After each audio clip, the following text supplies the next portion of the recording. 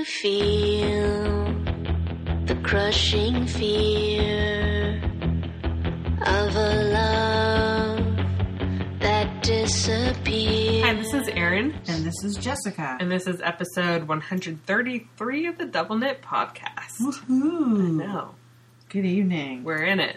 Yes. Let's do it. Okay. What have you been knitting? Well, funny thing, I left all my notes at home, but I'm going to use Ravelry to tell me and try to remember where we left off. Yeah, it's useful for that.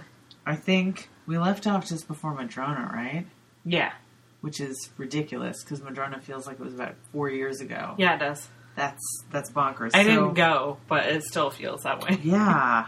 Wow. Okay. Let's see. At Madrona, I took a class on color blending on a Rigid Hill loom, which ended up not being that interesting a class. It was just how to take a gradient set and weave them as a gradient, like just a plain tabby weave. But I decided to be like a little extra about it. And I dyed my own gradient set, which turned out really nicely. And Overachiever. I was. I really was. And then I wove my scarf, and it came out so good. I was so proud of myself. It looks really nice. It was like, it's blue and green. Surprise. And it goes from blue to like light blue to deeper blue to bluey green to more greeny blue. But it's a gradient. But anyway, it came out really well. I was very pleased with myself. And then I'm doing my year-long knit-along for cowls this year. And so the next one that we were doing, number 2, was Harbor Lights, which is Louisa's Bangham pattern. Mm-hmm. It's very similar to a scarf I knit a number of years ago called Safe Haven, where you knit a strip of little stockinette stitch squares. Oh, yeah, I and then remember you that pick one. up and you do some garter ridges. And then with this one, you there's a turning ridge, and then you do the inside of the cowl as well, where you do it in stripes, and then you turn again and pick up again. Anyway, so I did that in leftover Dicentra. Okay, so then I did it in Dicentra, some other scraps of sport weight yarn. Came out really nice. So then in the same collection, there's a set of mitts called Port and Starboard, and I had talked about how I'm trying to like do more mitts instead of hats this year. Those are cute. So I did a riff on them. I didn't do them quite as written they would have had. So it's the same idea though, where you knit a strip of squares, and then you pick up on one side, and then you pick up on the other side, and then. So do you, when you knit your squares, do you carry the colors up, or do you? I didn't because they're a little too long. Oh, okay. So it's a little too. But I can't tell like how. Yeah, but you have that pickup ridge there to weave the yeah. ends into. So that's not bad. Yeah, it's not bad. And actually, I might have been even. I don't remember what I did with the cowl. I might not have even woven them in because it's enclosed. Oh, okay. You know, because you knit you turn and then you knit the inside of the cowl and the mitts. That makes sense. So then the mitts were super fast to do, and the main yarn on them was Blue Sky Alpaca Sport Weight, and then I used extra little bits of that Dicentra Moonbeam as my squares. I just did 2 squares. I think the original pattern you're using like 5 colors or something, but it's super adaptable pattern. You could do it in absolutely anything. I knit a boring hat. I knit a pair of Camp Out mitts, which is a free pattern on Ravelry where you knit a little strip of garter stitch, which you join into the round, and then you pick up and then you knit the hand, and that's like the top of the mitt, and then you just knit the rest in stockinette stitch. It's done in worsted weight yarn, so this is ancient Monos. Super fast. It's like less than 100 yards or something. Oh, wow. Just like bang that out. Then, so when I got home from Madrona, of course, I got yarn from Brooke of Sincere Sheep because I love her yarn. And I got home and I realized that I've purchased yarn from her at every event going back to, I think, her first event as Sincere Sheep, which was like the second Sock Summit. Oh, yeah. Together. Yeah. I've never knit any of it. Like, not a skein. Really? And I was... Her yarn is so nice. I know. And I think it's like, I was like saving it. It was like too nice to knit with. Are they a bunch of different bases? Or? Oh, yeah. Like every time I get something It'd be different. funny if you got like the same, same base, but... I'm not quite that dorky. But every time I'm like, ooh, this is a beautiful one. This is a beautiful one. So I decided I'm going to knit some of her yarn. So I used, it's not even on Ravelry. It was a couple of years ago, before Madrona, she announced she had a Targhee silk blend. Mm-hmm. And then I got to her booth and I'm like, where's Targhee at? Mm-hmm. And she's like, I didn't even unpack it. It's like in the hall. And I was like, and she's like, you can go look. So I went into the hall and like dug through her bins, her like backup yarn, and found myself a skein. It came in a DK and a worsted. So I used the skein of the DK that I got because it was a big put up. This DK was like 365 yards, something in that neighborhood. And I knit the next cowl for our knit along, which was the diamond necklace cowl, which is a Susan Ashcroft pattern, where it's just a garter stitch background with a little diamond lace pattern, super fast, really easy to knit. And this was a great yarn for it because it has, it's a really crispy kind of yarn. It's got a really crisp stitch definition. It's got like a little bit of crunch to it, which I love. And so Brooks yarns are all beautifully naturally dyed. Mm-hmm. This is a blue skein of yarn, like full on blue. There was zero crocking. Like that's amazing. I didn't have like a hint of blue Brooke. On my hand or like on the part of your finger where you tension your yarn. Yeah. Nothing. And I was so impressed. She's a real professional. I know. But I mean, there's lots of people who know what they're doing. But it still bleeds. You know, out. Indigo bleeds a little. But none, which was amazing. Okay, and then the next one, you're going to enjoy this. I was like, kind of going through, I've been reorganizing my office, so I was pulling all this stuff out. And I frogged a few old things that had just been sitting on the needles forever. But one of the things I found was if you've been a long time listener, the mystery animal knit along I did. The gray gingerbread man? Yes. Short version, mystery animal knit along. I chose gray yarn. It turned out it was supposed to be a gingerbread man. I had a gray gingerbread man. Didn't know what to do with that. So I gave him ears and a tail. And he's been done for like ages and I never gave him a face. So I spent like 4 minutes embroidering a face. Although I don't know. And this is why I think I didn't do it, because like I feel like I can knit an animal and it's like, oh, it's cute, and then I embroider the details on it and I'm like, and I've ruined it. Like I'm not a confident stitcher. Like embroidery on knitwear is a little more difficult because if you go, like the stitches can pop through easily if you're doing like anything that's a short stitch. And also, trying to like space them, like the knitting kind of dictates like where your stitches kind of can end anyway. So, but I am just not a confident stitcher. Whenever I embroider a face, I'm always like, the eyes are too high, they're too low, they're too far apart, they're too close together.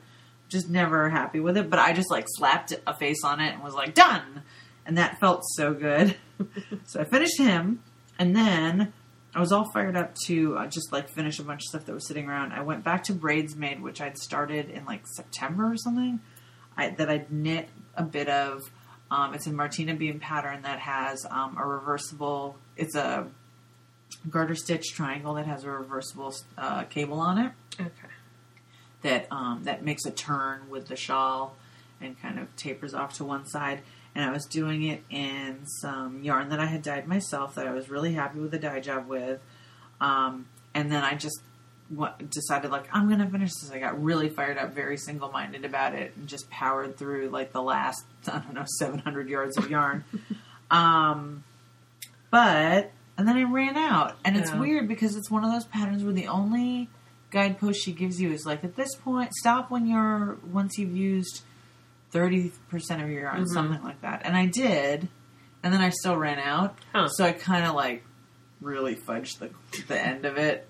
It's a very abrupt ending to the triangle, but like I don't know what else I was gonna do. It's like I ran out of yarn. At first I was like, maybe I'll dye more, but there's no way it was ever gonna match. I was like, I'm just calling it done. That's what I would have done too. So bound that sucker off. Also, then I got, again, cleaning out the office. I'm like, I can actually reach my weaving stuff. I pulled out my Rigid Head of Loom one day. I had a day off. I pulled out the bag of Barefoot Millins that I have been working my way through with weaving projects for like I don't know, 6 years or something. This is also like longtime listeners may remember that I once, someone on Ravelry needed a single skein of Halo in off-white color from Dale of Norway, which was like at the time a $6 ball of yarn. And I said, oh, I work at a yarn shop. We sell it. I have it. I could just buy one and send it to you. And she's like, oh, cool. I'm one of the owners of Mountain Colors. Would you be interested in some mill ends? And I was like, that's such a funny thing. I just knit a baby surprise jacket using mill ends of Barefoot. I would love some. So she sent me like 1.5 pounds of Barefoot mill ends that I have been weaving into scarves now for many years.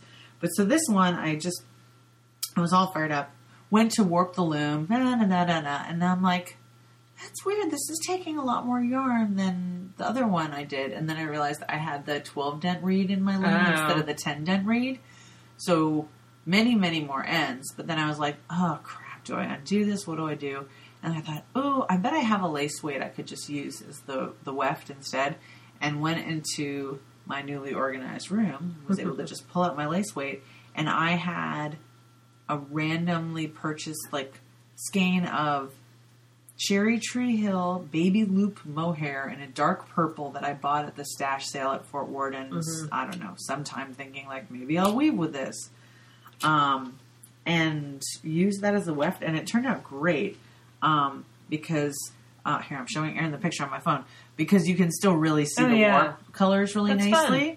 And there was some purple and some greens in the warp, and so the purple of the mohair goes really nicely with it, and it feels really nice. Like you don't even see the baby loop of it. It's just soft and really drapey, and I kept the set really wide on it. Like it's really loosely woven. I mean, not loosely woven, but it's just got a lot of space between the weft to really make sure that you could see the warp threads. So I was really happy with the way it came out. Although I still always forget just how much take-up there is on a Cricut loom. And then I always end up with a scarf that's about 1 foot shorter than I mean for it to be. Because I'm like, oh, a 9-foot warp, that's great. And then I end up with like this little 6-foot scarf, and I'm like, damn it, I wanted a 7-foot scarf. So I did that. That took a day to do, like less than a day to do. I was super obsessed with that. And then I was on Ravelry, and I saw the pattern Fightin' Words, which I know you knit many years ago, which is the little, it's like color work mitts, and one hand says pow, and one says bam. Like, and it's written like little comic book things. There's also an alternate chart that says pew pew. That says pew pew. I saw that too, yeah. So I saw it, and I was like, that would be perfect to make someday for my coworker, Thomas, who is like a comic book nerd. And then I went into work like the next day and turned the page on my planner and saw that his birthday was on Saturday. Oh. And I'm like, I gotta make these for Thomas. So I spent all week like knit to make them. Didn't get them done in time to get them to him on his birthday, but I gave them to him today. Oh yeah? I think he really liked them. Nice. But they came out really cute, and I used hazelnuts in like a hot pink rogue color and just some black Cascade Heritage on those. And then, so I was really happy with the way those turned out. And then right now I'm knitting a couple of, this isn't really a very unique idea, but I had a bunch of little odds and ends of sock yarn that I never know what to do with. And I could knit them into helix hats, but I don't know, somehow like sock yarn hat just feels like it takes forever and it's not that warm. And so I decided to do them, to just do plain knit hats with the sock yarn doubled. So that's what I'm doing right now. So this is like funky marl. Yeah. I like it. It's kind of fun. So I have this one, and then I have another one. This one is just like a million odds and ends of mostly, it started with mostly Koigu, and now I'm just working into whatever the heck I had. But I've got another one where there's sort of, I have some Schaefer Ann in blue. That's sort of like my main color, and then I'm just knitting the other stuff with it. Those are like your colors. I know. It's blues and greens. Yeah. But the fact that like I have enough of this one skein that I'll be knitting everything else with this combined with it, it will sort of unify all my weird colors. But it's, it knits up like a worsted weight, so I'm knitting it on like an 8. So just a fast, easy hat, but just sort of a different look in it, and yet another way for me to use scraps. So yay! So, that's what I'm doing.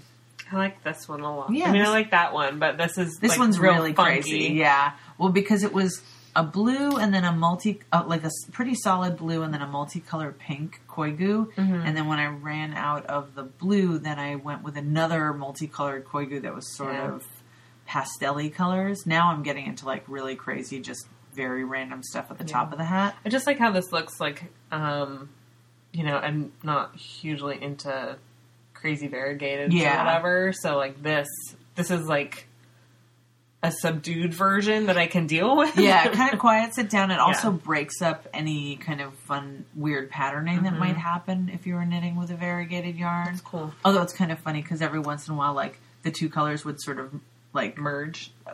Just by coincidence, like, all be pink on this round, this little set of stitches. Yeah, but you don't get, like, flashing or anything. Yeah, no. Kind of crazy but it's fun and it's super fast. So, and then I was digging around, like, ooh, what else do I have? But I don't have that many sock yarn scraps anymore because I don't really knit socks anymore. So I'm going to finish these up and then I'll be, like, done with that. On to the next thing, I guess. Very nice. What are you knitting? Speaking of knitting socks. I know. This is also yarn from Sock Summit. Ooh. This is Alpha B. Oh, yeah. The color I still have some Alpha B left over that. Pendleton Roundup, I think. Pretty. Yeah, it's the BFL one, which I really like, because I like BFL a lot. Yeah. It's, like, super bouncy. I'm just knitting a vanilla sock. Lovely. Is that for you? For charity. Oh, cool. I cannot fit any more socks in my sock drawer. Okay. There's no room. It's done. That's over. Yeah, and I was going through checking to see which ones have holes, and then like one pair is like on the verge, and I was just like, this is ridiculous. I don't need 40 pairs of socks in the drawer. It's true. Yeah. Well, that's why I stopped knitting socks at some point, because I was just like, I have all the socks that a sane person needs. Yeah. So these will go to charity. And they're great bust knitting, just a plain sock. Yeah. Let's see. So I'm knitting this, and I'm knitting a sweater pattern. It's called the Princess Twin Set Jumper. It sounds super fancy, right? It's by Susan Crawford. I was going to say it sounds like a vintage pattern. Yeah. It's from her Coronation Knits. I just bought the one pattern. But I'm using Hazelnut's Lyric, which is her new lace weight. Oh, yeah. It's just 100% merino in the color Silhouette, so it's a medium gray. And it's also on 2.75 millimeter needles. So it's taken a while. But I have the back done. It's right there, actually. Super wearable when you're done. Yeah. Oh, yeah. So it's just, it's not super cropped, but it's like vintage cropped. And it's mostly in stockinette with 1x1 rib at the bottom.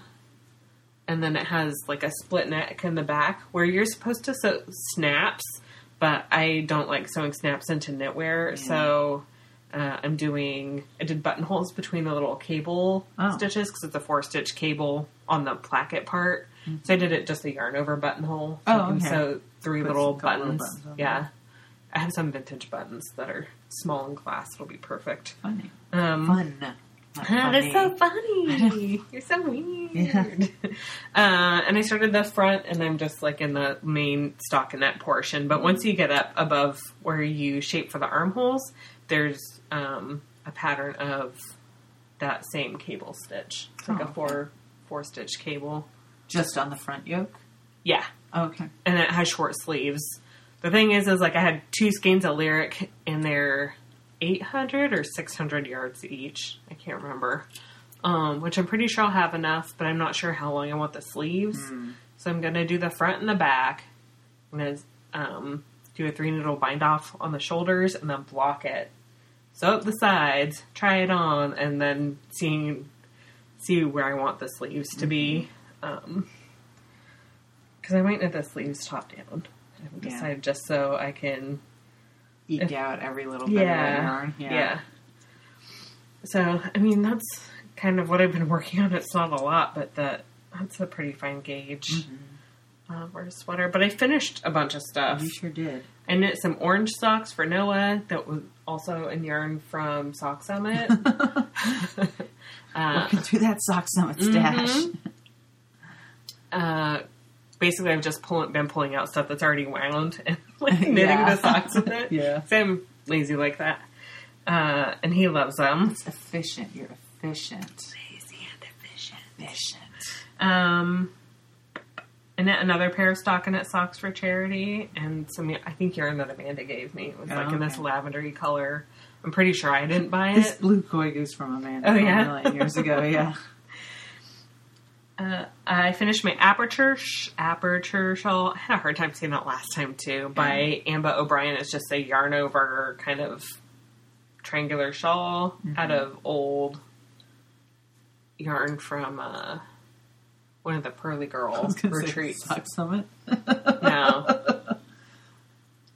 From the Artful Youth. Oh. It was like a silk merino blend in yeah. gray. I haven't even blocked it yet. It's just I'm trying to work my way through my giant basket of hand knitting because now that it's getting warmer, I don't constantly have stuff in there to wash. Yeah. Even though I'm still wearing knitwear, but like I just washed my Christmas sweater Oh, wow. a couple weeks ago.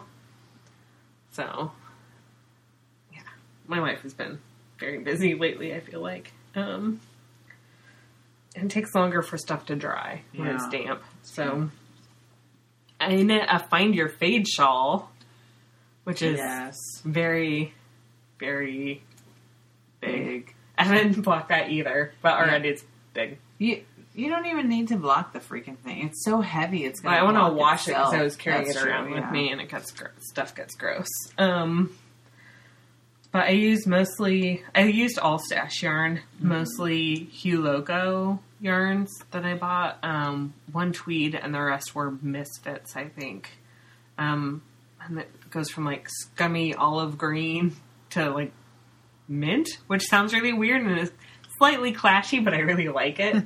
And then it goes into like a mint and gray, and then dark gray, just a tiny bit at the end. I did make it shorter, so you increase to a certain amount, and then you decrease on one side. And I just increased the rate of decreases. I did more decreases on the decrease portion by doing a knit two together at the end of the row. So the angle's steeper, but... How long do you think yours is? I don't know. It's pretty big. Mine is like 9 feet. I mean, I've complained to Erin in person about this before. Mine is 9 feet long, and that even when I wear it wrapped double around my neck, one of the ends seems to always end up like dragging on the ground. And then I was just noticing the last time I wore it too, since I used all like merino sock yarns or merino nylon blends, it's not that warm because those yarns don't really like hold a lot of air. Yeah. And then I have like this tiny, much smaller shawl that I knit, that's in like a non-superwash wool, maybe slightly heavier gauge. And it's the Bridesmaid that I just finished. Mm-hmm. That's in like a heavy fingering weight, maybe sport weight, but it's 100% wool and it's a woolen spun. And it's about 1,000 times warmer. Yeah. It's so cozy. It keeps you so nice and warm. And then that fade, it's like I wrap it around myself 100 times and I don't feel any warmer. I'm just annoyed. No, I'm just annoyed. I'm like, again, like all those sock yarns, they're so slippery and slithery, and which can be nice for a shawl, but when it got that big, it's so heavy it kind of fights itself. Yeah. I don't know. This is my gripe about it. So I'm not sure. I think it might be like 7 feet instead of like maybe a little more manageable. Yeah. Mine is crazy. So I'm going to block that because that's not blocked either. I've just been finishing it and then like watching the knits I need to wash more, basically, instead of the new stuff.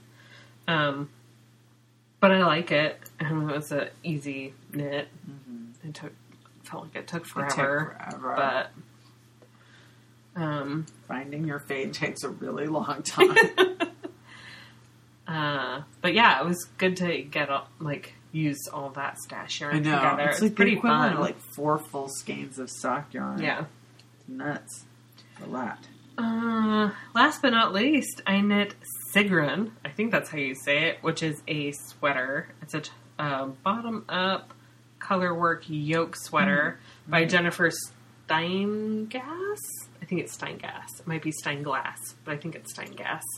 I was just remembering that last time I was talking about how much I hate knitting 3 colors in a row in color work. And there's a lot of that in this sweater. It looks so good, though. It looks really good. It's that's the problem now. It's like once you've done a decent amount of color work, the patterns that catch your eye of like, ooh, you're pretty, are ones that have 3 colors in a round because it opens up more possibilities of what you can do with the color work. And it's like, I keep catching myself doing that too, where I see something and I'm like, that's really pretty. And then I'm like, it's got to be 3 colors. That's why I'm attracted to it. It's like 6 rounds on and 6 rounds off. So 6 rounds with 2 and then 6 rounds with 3. But it's just in the yoke, right? Yeah. So it's not too much. It does have, the pattern call does have color work at the cuffs and at the hem, but I took that out. So I was using all stash yarn. So the main body is this dark purple Reynolds Versailles, which is this long discontinued yarn. I think I got it from Abby when she brought in yarn. Oh, she brought like a bunch from of yarn one from of her that lady. parishioners or something. Yeah. That's an oldie. Yeah. It's 100% wool. So I remember that. the way I chose the pattern was I knit a gauge swatch. I knit a couple of gauge swatches and decided what fabric I liked. I measured it and I searched Ravelry for the gauge. And this is one that came up. Let's see. Made some other adjustments with it. So I removed that color work. I moved the shaping from the sides to the front and the back because that's more flattering on me for more of a like princess a tube. Yeah, like the tube sweater things. Yeah. Just I think if you're busty, it looks better. Yeah.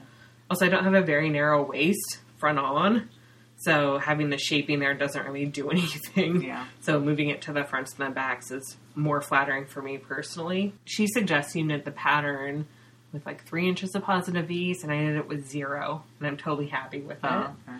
I know it's supposed to be like a relaxed look, but I feel like those kind of relaxed color work yoke sweaters, having too much positive ease just makes them look sloppy. Yeah.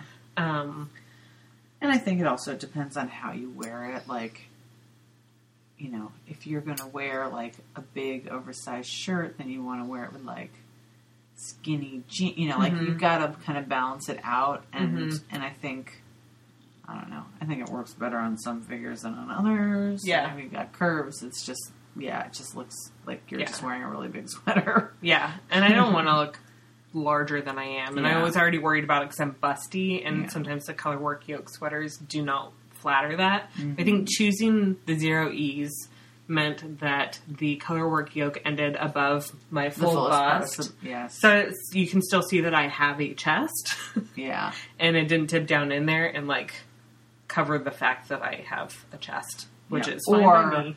Or like create some real busyness over the fullest part of the bust, Yeah. which for me I think is not super flat. Like I'm always very mindful with patterns about like where does the patterning fall in relationship to the fullest part of the bust? Because if it's like just below the fullest part of the bust, for me that's like the worst. Because then it just makes it like it drags like your droopy? bust down. Yeah, and then it makes your bust look even bigger and pulled down. So I definitely like it when it ends just above the fullest part of the bust because it kind of de-emphasizes the bust and doesn't pull down at all. Yeah. So all around, I was very happy with my choices. I was not happy that it was cold again, but happy that I wore it. And I wore it with like skinny jeans to work because you can wear jeans to work now. I think it was last week. I was really freezing cold at work. That's fun. And the 3 color work was not too bad. Yeah. I think, I used blend number 1 by Isolde in it, because I had some of that. Pretty.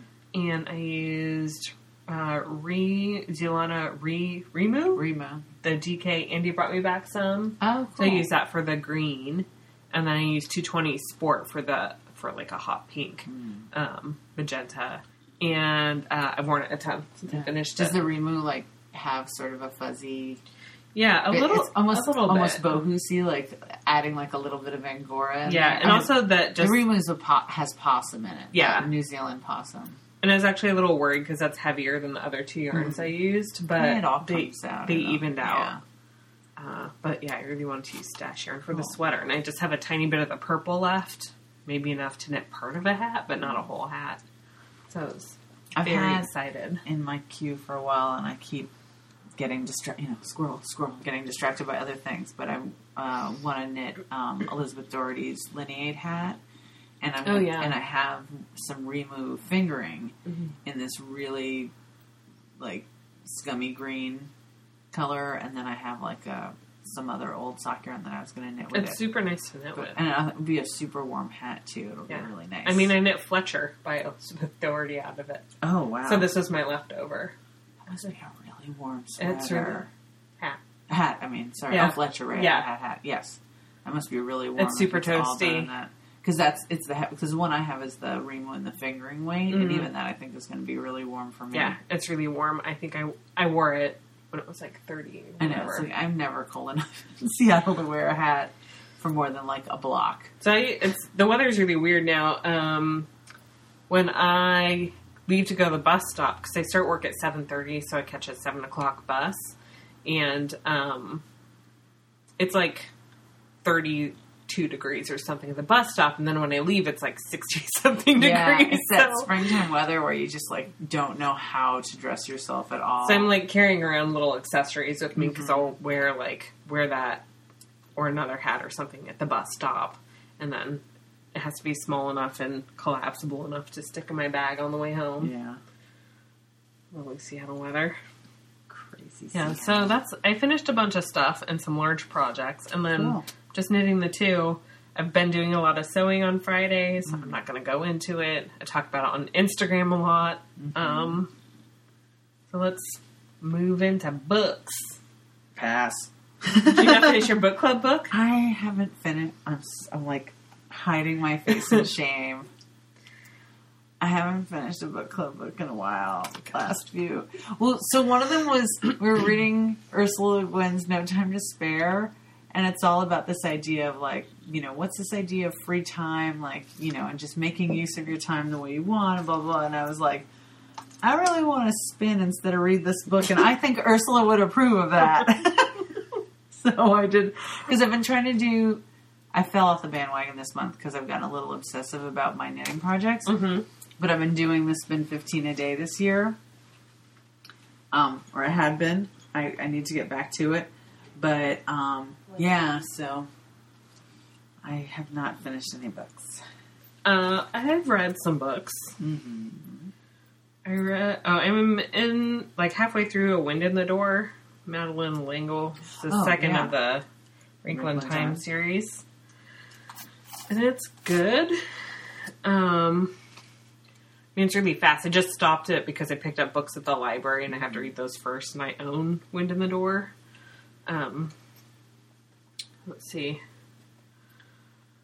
I have such strong memories of all the kids in 4th grade reading Madeleine L'Engle and just not being interested in it. Like, even then I didn't like fantasy as a genre, and I was like, I don't want... But I had such a, like, FOMO, like, kind of like, everyone else is reading it, I should be reading it. And, like, even now, like, the movie's coming out and everyone's talking about it, and I'm like, I never read it. I didn't read it in 4th grade. You could read it in a day. I know, but it's like, I still don't want to. Yeah. It still yeah, I'm not really a fantasy person, but I really liked it. I did. Well, maybe once I finish a book club book, I can think about it. I like the family dynamic and how the adults talk to the children as if they're human beings, which is nice. What? Yeah. Crazy. Okay, so I'm reading that. I read The Passage by Justin Cronin, which is a really long book. I got it when we were in Portland in February. I just finished it. It took me like a month to read. Ooh. It's like almost 1,000 pages. Whoa, okay. So it's about, it's pre and post apocalypse, and it has to do with a government experiment on some inmates who are on death row. They kind of fake their deaths, tell the men that they have, like, you can stay here and definitely die, or you can go be a part of this thing. There's some criteria they have to meet. So there's 12 of them, and then also a little girl who's part of that same experiment. Things go horribly wrong, apocalypse happens, and then this is like 100 years after. So the first third of the book is like how the events leading up to it. There's like a little bridge section that is kind of a biography that this elderly woman has written, about her being a kid after the outbreak has happened. And it bridges between that, the outbreak of the virus, to the story that continues, which is survivors of the outbreak, and how they survive. Yeah. Did you like it? I did like it, and it's a series. So, yeah. I haven't attempted the second book yet. I thought I would try an audiobook, but it's too much. I can't. Also, the narrator for the audiobook was the narrator for Helter Skelter. Oh. The audio Helter Skelter. Yeah. So I definitely can't do that. I'm like, it's too distracting. He has a very specific delivery method. Yeah. And I was like, no, you're not talking about Charlie Manson. I can't. But speaking of Charlie Manson, I'm reading Member of the Family by Diane Lake. Diane Lake was one of the Manson family, and she testified against Charlie Manson during his trial. It's pretty good so far. I mean, and she does start at childhood because she had kind of a weird childhood. Her dad wanted to they lived in like a suburb of the Twin Cities, I think. And her dad wanted to be this, like, artist, hippie kind of guy and move to California and live in Berkeley and stuff. And he was super into jazz. So there's some family stuff going on. For smoking pot. Yeah. And the mom didn't really seem into it, but whatever. So I just started it because there were a million holds on it at the library. So I am listening to that as an audiobook. And Diane Lake reads it, and she's a fairly good reader. She's not the best. Yeah. I finished Nutshell by Ian McEwan, and I hated it. Oh, no. It was kind of pretentious. It's basically a murder story where the narrator is a baby in utero. So he's like in on the scheme. So it's his mother, her new lover, who happens to be the brother of her husband. And the husband's owns a publishing house for poetry. And he's been kicked out of the house, living in these scuzzy flats somewhere. And then Claude, who is a Claude, has semi-moved in to the house with the mom, Trudy. And they're having this affair and planning on how to kill the husband, whose name I've already forgotten. The core of the story is really interesting. Just hated everything around it. Like, the prose was just kind of stilted, but really pretentious, which I hate. And I really liked Atonement, and I like his other work, so this was just, it was not for me. That's a bummer. Yeah. And I like anger read it. I skimmed the last third just to get the actual story of what happens. I think I talked about this the last time I recorded, that one of the books we were reading for book club was Mr. Penumbra's 24-hour bookstore, and I was so annoyed by it and thought it was so boring that I skimmed the last 150 pages in about 10 minutes before book club, and I don't think I missed anything. I don't think the prose contributed anything to the experience, which I just found that whole book so dully written. We might have ranted about this already on the last time we recorded, but yeah, it just made me kind of angry. That's too bad.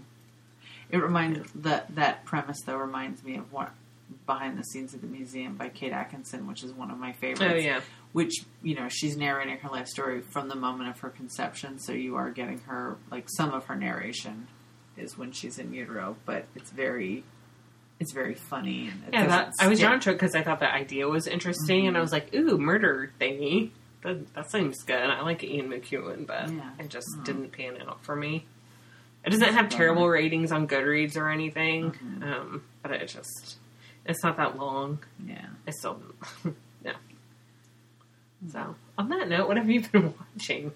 Oh, Lord. Okay, I've been watching so much stuff. Do you want to talk about Isle of Dogs first? Yes. Because I saw that, too. Okay, but we both saw Black Panther. I have not seen Black Panther. I thought you saw it. Oh, no. Okay, I saw Black Panther like everyone else. I really liked it. Visuals are great. The characters are great. but I found myself not really like getting into, like, I found myself looking at it going like, ooh, these visuals are great. That's really interesting. Like I was like You didn't forget intellectualizing yourself? it. Yeah, I wasn't like drawn into it, which afterwards I was like, huh. But it looks great. Good performances, good characters, great, like the costume design. I think that's the thing, is like they did so much like super interesting stuff with like the Afrofuturism in the costumes and all of these very like interesting specific references in the costuming that I was like so fascinated. I was kind of like looking all over the screen of like, ooh, there's that and there's that, and that was really interesting. But anyway, I Love Dogs. Okay, first, we both cried when we saw the trailer for Won't You Be My Neighbor? Rogers documentary. Mr. Rogers documentary. I burst into tears in the middle of just the commercial for that documentary. And then... Well, the part of it was how they presented it. They were like, oh, so, divorce was on the rise, so we did a week about divorce. And he shows them talking to these little kids about divorce, and then about white people not wanting black people to swim in their swimming pool. So he had his postman, right? And they had their feet in the kiddie pool together, and I was just like, oh my god, he's so wonderful. I know. Just made me very emotional. Or it's just such a touchstone from childhood, like. And it's funny, like, obviously, if you've been listening to the podcast at all, I'm still obsessed with Muppets from when I was a kid in this very, like, ridiculous way. And Mr. Rogers is the sort of thing, like, you outgrow it. Like, there's just an age where you're not going to, like, I'm not that interested to sit down and watch an episode of Mr. Rogers' Neighborhood anymore, other than, like, for the nostalgia of it. But seeing it again, it just taps into something like, this was something that was so warm and special in childhood. Like, he was just this, like, beautiful, kind presence in, like, so many childhoods. And it's, like, it's something that we just don't have anymore. Nope. And I think they're trying to also draw a lot of contrasts of, like, that, because you don't have this sort of thing in the world anymore, and that, like, maybe, more's the pity that, like, we could use a little kindness and sort of slow things down in children's lives, and, and take the time to talk to them in an honest and a kind way about the things that concern them. But it made me, my younger son doesn't know who Mr. Rogers is. Like, he it was long off the air when he was a kid. And so I was going to pull up a clip to show him. And the clip that I found, the first one that I found, was Mr. Rogers Visits Sesame Street, which I had completely forgotten about. Crossover episode. Where it was early days, because it was before the grown-ups could see Snuffleupagus. Oh. And so Big Bird wants to have a foot race, and he stops this man on the street and asks him if he'll be the judge. And then it's Mr. Rogers, but he doesn't know that. And then Mr. Rogers has to leave before Snuffleupagus gets to the finish line. So even he doesn't think that there's really this other friend. But then as they leave, Big Bird introduces himself, and he says, "Oh, and I'm Mr. Rogers." And he's like, "You're Mr. Rogers!" And then he gets in a car and he drives away. And then all the grown-ups come out who already don't believe him about Snuffleupagus. And then he's like, "Mr. Rogers was here. Snuffy and I had a race, and Mr. Rogers was the judge." And they're all like, "Oh, sure he was, Big Bird." Mm-hmm. But then Mr. Rogers comes back to talk to Big Bird later to apologize for taking off. And it's so sweet. It's like just this total, like, confluence of, like, everything that, like, makes me warm and mushy about my childhood. And I was like, oh, they don't have stuff like this for kids anymore. It's all, like, frenetic, crazy stuff for kids now. Yeah. I think that comes out in July. Or June or July, I think. Cried and cried. I'm really excited. I'm going to bawl. So yeah, I'm just going to take a bunch of tissues. Totally. Yeah. But I Love Dogs. I Love Dogs was great. So good. Did you take Audrey? I did. She was fine. Because it's PG-13. It is. And, like, for a reason. I was really, like... She didn't get some of the story plot stuff. So So the premise. Yeah. So this is Wes Anderson's new film. It's stop motion animated, like he did for Fantastic Mr. Fox. Which I love. It is a story set in an alternate future Japan, and they say at the outset that all the characters are like who speak Japanese, they speak Japanese, and that unless there happens to be some translation available, like that's it. So there are like big chunks, like scenes that take place where characters are speaking in Japanese and it's not translated. Yeah. And I thought, like, it was really interesting as an adult watching it. But if you brought a very young child, it would have The been people next to us. super frustrating and confounding. Also, I was super frustrated because the guy was reading.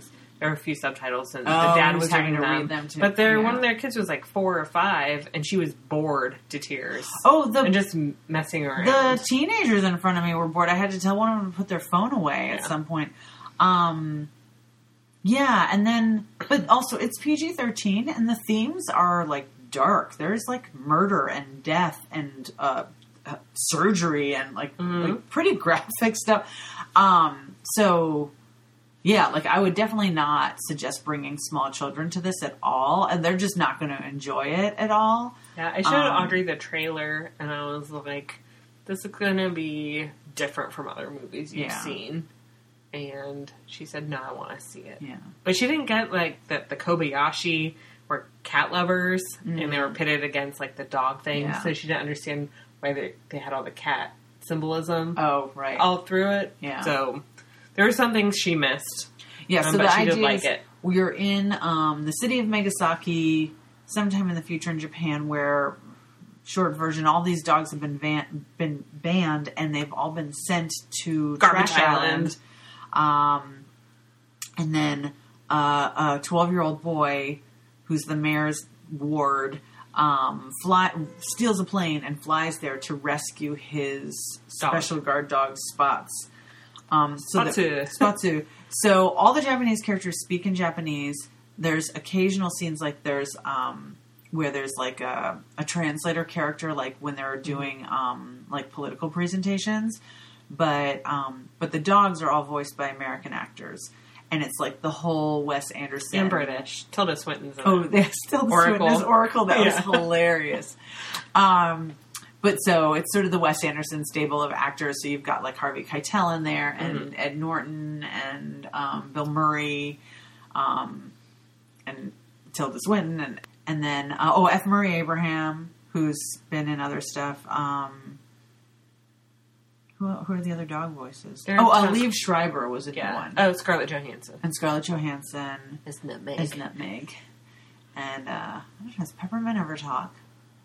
Not a lot of girl. No. Like Jared was sort of pointing out, like not much roles for girls in this. And then there's an American girl who's an exchange student who's voiced by Greta Gerwig. I liked her. And I'd say, so Wes and I had a lot of conversation around this, because when I first heard this movie was being made, Wes, my husband, not Wes Anderson, I'm not on a first name basis with Wes Anderson. When I first heard, like, oh, Wes Anderson's making another stop motion film, I was like, yes! And then it's like, set in Japan, and I was like, oh, crap! Yeah. Because, it does sort of come up like, Cultural appropriation. is it cultural appropriation? Is it really Wes Anderson's place to tell a story about Japan? Especially in light of the fact that, like, Asian American or Asian filmmakers aren't being given as many opportunities to reach a wider audience. So there was sort of that, and I felt like, for me, the Tracy character, who's this American exchange student who kind of becomes the voice of the revolution, in part because she's the person who speaks that you can understand because she speaks English, was a little maybe verging on white savior, like, it takes an American to rally around this idea. I did like her giant blonde fro. Yes.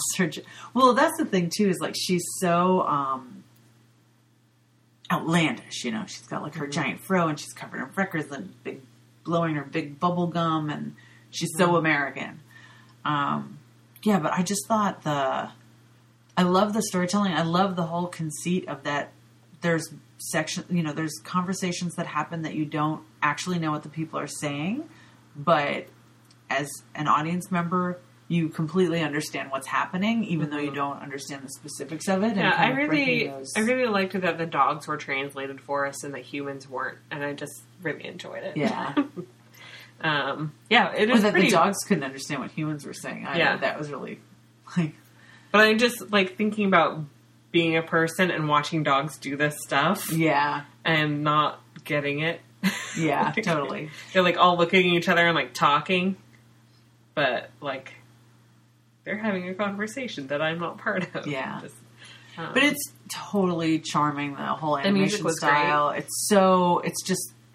It's like, you know, complete Wes Anderson-ism. And if, like I say this about all his films, like, if you like Wes Anderson, you'll probably love it. If you hate Wes Anderson, you're going to hate this too. Yeah, I definitely liked Fantastic Mr. Fox better. Yeah. But I thought this was good. And it's definitely a more mature movie. For sure. Like, the minute it ended, I was like, I really want to see it again. Because I felt like there was so much... Like, I was watching it because I was really interested in the story and just following along. But there kind of that Black Panther thing. Like, there's so much in the world they created. And the backgrounds and images and all this other business that was going on that I felt like I really want to, like, go back and, like, get all of that little goodness out. Because I've watched Fantastic Mr. Fox a lot because it's my younger son's favorite movie. Speaking of which, we just adopted a new dog. And he's adorable, and we named him Ash after the Jason Schwartzman character in Fantastic Mr. Fox. So, because we were trying to decide, and I said to my son, I was like, all right, well, what's your favorite movie? And he said, Fantastic Mr. Fox. He said, oh, we could name him Ash. And I said, okay, cool. And he goes, and then that way he could also be from The Evil Dead or from Pokemon. And I was like, okay. So we have a new puppy named Ash, and he's awesome. So I've definitely, like, I'm all, like, oogie and squishy over dogs right now anyway. So to watch I Love Dogs, I was like, dogs are the best thing ever. It was really great. I think that's our only crossover for stuff we've watched. I've been watching tons of stuff, like, just binging through tons of stuff. Not a lot of note. I will say, if you're looking for a fun way to spend an afternoon... and you just want to laugh, Nailed It is great. It is a baking competition show with contestants who don't know how to bake, where they have to do... It's like a Pinterest fail. Yeah, but it's super funny, and it's just silly. And that I really enjoyed watching that. Series of Unfortunate Events just started again. We've only watched the first couple of episodes, but that's really great. The first couple of those too. What else have I've watched so much stuff. It's ridiculous. I watched season 1 of Imposters, which was again kind of mindless fun about, like, con artists. Santa Clarita Diet season 2, which, like, went by like that, and I was like, what just happened? Oh, it's over already. Okay, I don't really care. What else have seriously, I've watched so much stuff. Oh, Frankenstein Chronicles, which was kind of interesting. First season was pretty good. It's Sean Bean plays a London detective, and the idea is that you're in London in the late 1820s, I guess, like after Frankenstein has been published. So it's in the, like, people know of it.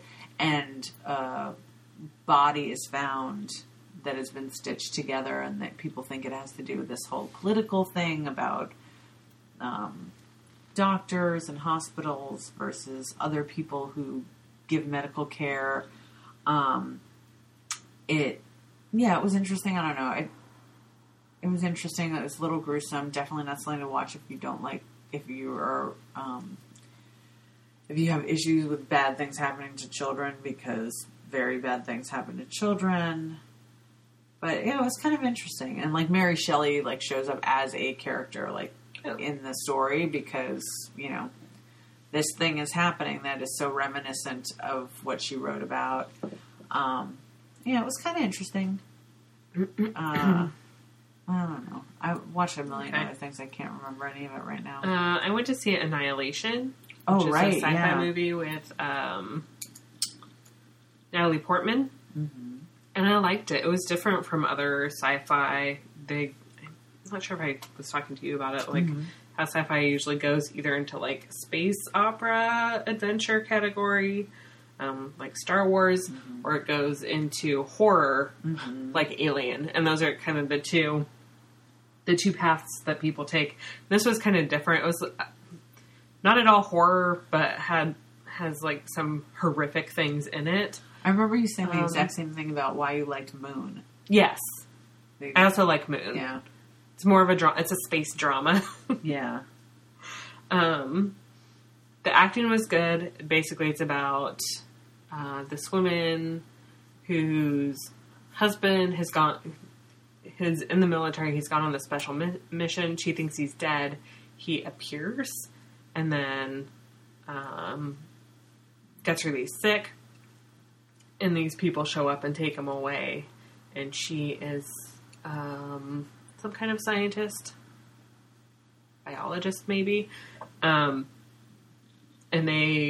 those same people come pick her up because they think she may have been exposed to him, you know? And she finds out that some type of extraterrestrial thing has crashed into Earth, and they're trying to figure it out, and it's kind of it's spreading, and it has created kind of a force field shield thing around itself, and they've sent in multiple parties made up of all men, of soldiers and scientists, and none of them have come back. And so then she is sent in with, I think, 3 or 4 other women. Right, because it's Tessa Thompson and Jennifer Rodriguez. Jennifer Jason Leigh. Yeah. So they go in because they're like, well, maybe if we send women in, something will happen. True. And then you find out what's behind the thing. So it's interesting. It's got some terrible, violent things in it. It's got kind of a drama aspect. There's this love story between Natalie Portman and her husband. And then it gets a little arty at the end. But I really liked it. I thought it was really interesting. Oh, I've got to go back after we recorded last, and you said how much you liked The End of the Effing World. I was like, I'm going to watch that. And I think my problem was that I didn't really understand what it was really about. Oh. And I didn't know how dark it was. And then dark. It, like, completely destroyed me. And I was, like, traumatized by it. Really good. Very traumatic. And then when it was over, I was like, I need to watch something else. And then I was like rooting around on Netflix for something else to watch. And I was like, I'm going to watch Kung Fu Panda 3. Because I need an antidote to that trauma. Yeah. Sorry. That's okay. That also has really good music. Yes. Let's see. I watched It Comes at Night, which is a horror movie. I'm not sure if I liked it. Is that related to It Follows? No. No. Although that would make sense given the title. I thought, I think there is something coming out that is related to It Follows, but anyway. Yeah. I don't know. Yeah. There is that quiet one. Oh, the where Quiet they can't Place talk. that's coming. Yeah. With Emily Blunt. It was interesting. Like, some kind of viral outbreak has happened, and you're basically following this family who's out in the middle of the woods. They have their outpost, and then, of course, someone else shows up, and they have to deal with them. You're not really sure if it's a virus, or if it's, like, animals, or you don't really know what it is. But it's a kind of a survival horror thing. Pass. It was okay. Yeah. Someone told me it was really good, and so maybe I was, and I trust his taste in movies. We have very similar taste in movies, and I just like was not as impressed as he was. But I thought it was good, just not what I thought it would be. Yeah. I watched that series, Ugly Delicious. Did you watch that? Yeah, I watched that. I watched that one too. Yeah, and I really enjoyed watching it. I did too. Again, it's sort of a lot of issues that come up around the dinner table in my own family. I mean, this is David Chang is the host. Yeah, so he's the chef from Momofuku and Momofuku Co. and Noodle Bar. He's Korean. He's Korean American, yeah. but he's sort of famous for cooking Japanese food. Yeah. But he's exploring, each episode is exploring a different type of food, but in each episode... Tacos, pizza, pasta, fried chicken. But in each episode, he kind of still ends up, like, coming around to making that comparison to foods you'd find in Asian cuisines. Mm-hmm. And that race, on a number of levels, is very much the central issue of the show. Race and class. Yes, for sure. And so, yeah, it was really interesting. I love it. He has a really good sense of humor. He does curse a lot because he's a chef and they do that. Yes. But he travels a lot and he kind of talks with people who are kind of specialists in whatever they do. Mm-hmm. And then he goes into cultural and historical backgrounds of the foods that people eat. Like, even in the taco one, they're like, went to all these food trucks in LA, but they also went to that place in, is it Copenhagen? Mm-hmm. Where they talked about... Well, where they went, yes, because it's Noma in Copenhagen, that there's a Mexican-American chef who had worked at Noma for a number of years, who opened a taco place, but then the chef, what's his name, Rene... I don't remember. Anyway, he decided to open a restaurant in Mexico. So he basically moves his whole restaurant to Mexico for 6 months to study the ingredients and the cuisine and to create this very location specific type of food. And anyway, it's really an interesting show. But they also eat Taco Bell in that episode. So I feel like they do a really good job of addressing race and class and history and cultural appropriation through food incredibly well. Yes. I thought it was great. They also, the fried chicken episode, they talk quite a bit with Eduardo Jordan, who's a Seattle chef who has a restaurant. And now I will never get to go to Junebug ever again. Or June Baby. June Baby. Yeah. And it just got written up in the New York Times. Yeah. So it'll be a while before you can eat there. No reservations. Yeah, but Solari you can still go to, and that's amazing. I just wanted to eat the catfish. Actually, there's a conversation. He's going home to cook Thanksgiving dinner at his I his love mom's. that episode. And there were so many things where I'm like, yes. Well, first of all, his parents' house could be the house my in-laws lived in, to a T. But he's talking about, I remember when I was a young chef, I was working garde manger, and I went home and I did this ridiculous meal where I cooked for 2 days for my family. And he's going through this whole thing, and his friend's like, well, yeah, you were so glad to touch hot food. And I was just like, oh my gosh, because it's totally my older son. He works at this very upscale restaurant, but he's garde manger, and which means he's doing cold preparations. He works in a Scandinavian restaurant. There's a lot of cold preparations. But he's doing all the cold preparations. He's dying to get promoted to the hotline. And he came home for 4 days, and he spent 2 full days cooking this actually Korean fried chicken feast based on David Chang's recipe.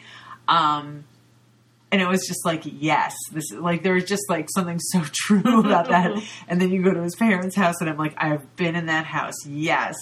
And then what was so interesting though, he keeps talking about how he thinks Korean food is it's the next thing. It's coming. And trying to draw these parallels. Oh, you love this thing, but there's this thing in, this Asian cuisine. You love this thing, there's this thing. And then I went to Trader Joe's the other day. They have the end cap with the new things they're introducing. Trader Joe's has their own brand of gochujang sauce. So here we go. Is Korean hot sauce, the sweet chili sauce. I snapped a picture of it and sent it to Wes, and I was like, "You've arrived, honey." Korean food's here because they sell kimchi already at Trader Joe's too. Yeah, so it was definitely for me, a lot of things where I was I was really relating to a lot of it. And then just spending time with some really interesting chefs. Oh, he spends time with Corey Lee, who's the chef that my son really wants to work with, who's another Korean American chef who works in the Bay Area, but also Massimo Bottura. And, he's just... So I think even if you're not a food person, you'd probably enjoy it from there's a just cultural, historical perspective. Interesting stuff that he's doing. It's really crass. Cultural anthropology, if you don't mind cursing. Yeah, because it's crass. And he's... It's fun though. He's kind of a jerk, but in a fun way. No, I really enjoyed it. I totally binged it, and there were so many things that I saw in that where I was like, yes, and just really related to. And Yeah, I was excited about it. I just thought it was really cool. It was an interesting show. Yeah, I hope they do another season. Yeah. Yeah. The last I've watched a bunch of crap. The last interesting thing I watched is a docuseries called Wild Wild Country on Netflix about the Rajneeshis, which I didn't know anything about. The Rajneeshis are, because they are current, and I hesitate to call them a cult. They're referenced a lot as a cult. They're an Eastern religious sect. And Noah and I had a very long conversation about why I did or did not consider them a cult, which I don't need to get into. But they moved from India. There's a religious guru, and his vision was to move them out of India, possibly for tax and other legal issues. And they ended up moving into kind of central North Oregon. And they were going to build a town, which they did.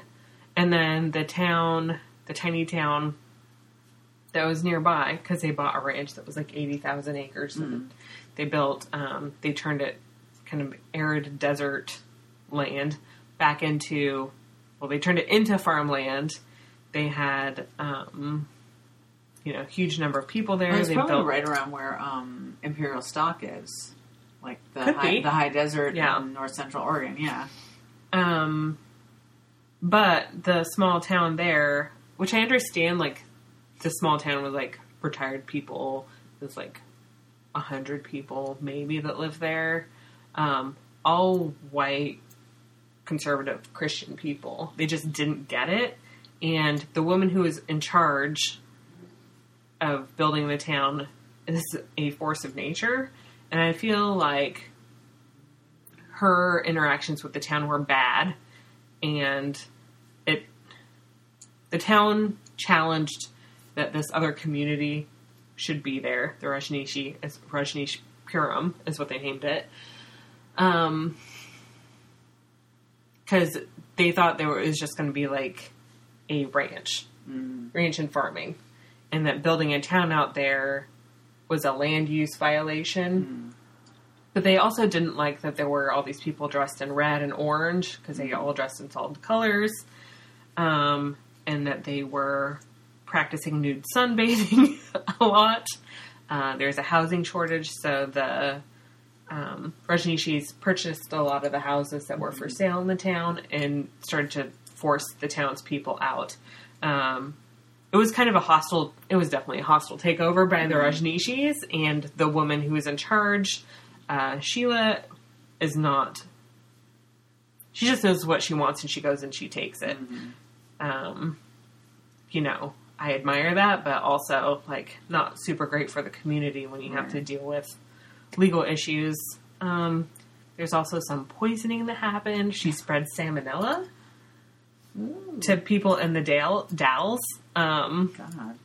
Because she was trying to flood the area with Rajneeshis and Rajneeshi supporters to win local elections, so they could get someone in power to sway the local government. So they had a lab. They like cultivated salmonella. That's really nice. Yeah, and they had tried to kill a couple people. Okay. So that stuff was super shady. And it wasn't clear to me whether or not the guru had given her these orders or if she was acting on her own. I think that he knew about it and gave her the go-ahead, but it eventually went to court. And she did some time in prison. She tried to flee the country. She was brought back, like all this stuff. It's super interesting. And they were called a cult by the conservative Christians. I would say they are not, because there's still people practicing this. I know that there are still people practicing, like, Heaven's Gate practitioners for whatever reason. Like, I mean, there wasn't mind control, as far as I could tell. They weren't telling people they couldn't, like, stay in touch with their families. Right. They weren't forcing them to give up all their money. There are all these other things that were part of it. where I'm like, well, they were just like a younger Eastern religion. But they have tens of thousands of practitioners, I think, still. But the whole poisoning, Yeah, and stuff, once you start poisoning people, you kind of lose the and goodwill. the way they did it was they went to restaurants where there were buffets and like put it on the lettuce and stuff. Oh, God. Yeah, so I don't know. I can't remember if people died or if like there was just like this mass bout of salmonella poisoning. Jesus. It was just like a wrong way to go about Yeah, it. that's definitely not the right way to go. But it's really interesting. I think it's 6 or 8 parts. I feel like they did a pretty balanced job of representing both sides. I don't feel like they were pro poisoning and the con. Yeah. Well, Sorry. showing people's like xenophobia, Right. but also showing the bad things that the people that like. It was pretty even. I really enjoyed it, especially since I didn't know anything about it. And it was like, oh, there's this whole docuseries about the Rajneeshis. And he's like, I just looked at him and he was like, oh, it's a cult. And then that's why we had the conversation about why it wasn't a cult. But I recommend it if you like that. And the music is good. I was surprised. But there's a lot of historical footage, and they use a lot of the news reels and stuff from the time. Because it was in the 80s, early 80s to 90s that it was going on. So, yeah, super interesting. Cool. Yeah. Whew. It could have been longer, but you forgot your notes. I know. Gosh. Well, that's been a long chat. Yeah. Thanks for hanging in there. Yep. You can find our show notes at doublenet.net. Mm-hmm. And you can talk to us at Doublenet Podcast Fans group on Ravelry. Mm-hmm. And until next time. Hopefully less than 2 months. Yes. Sooner. Farewell. Thanks for listening. Bye. Bye. Do you feel the crushing fear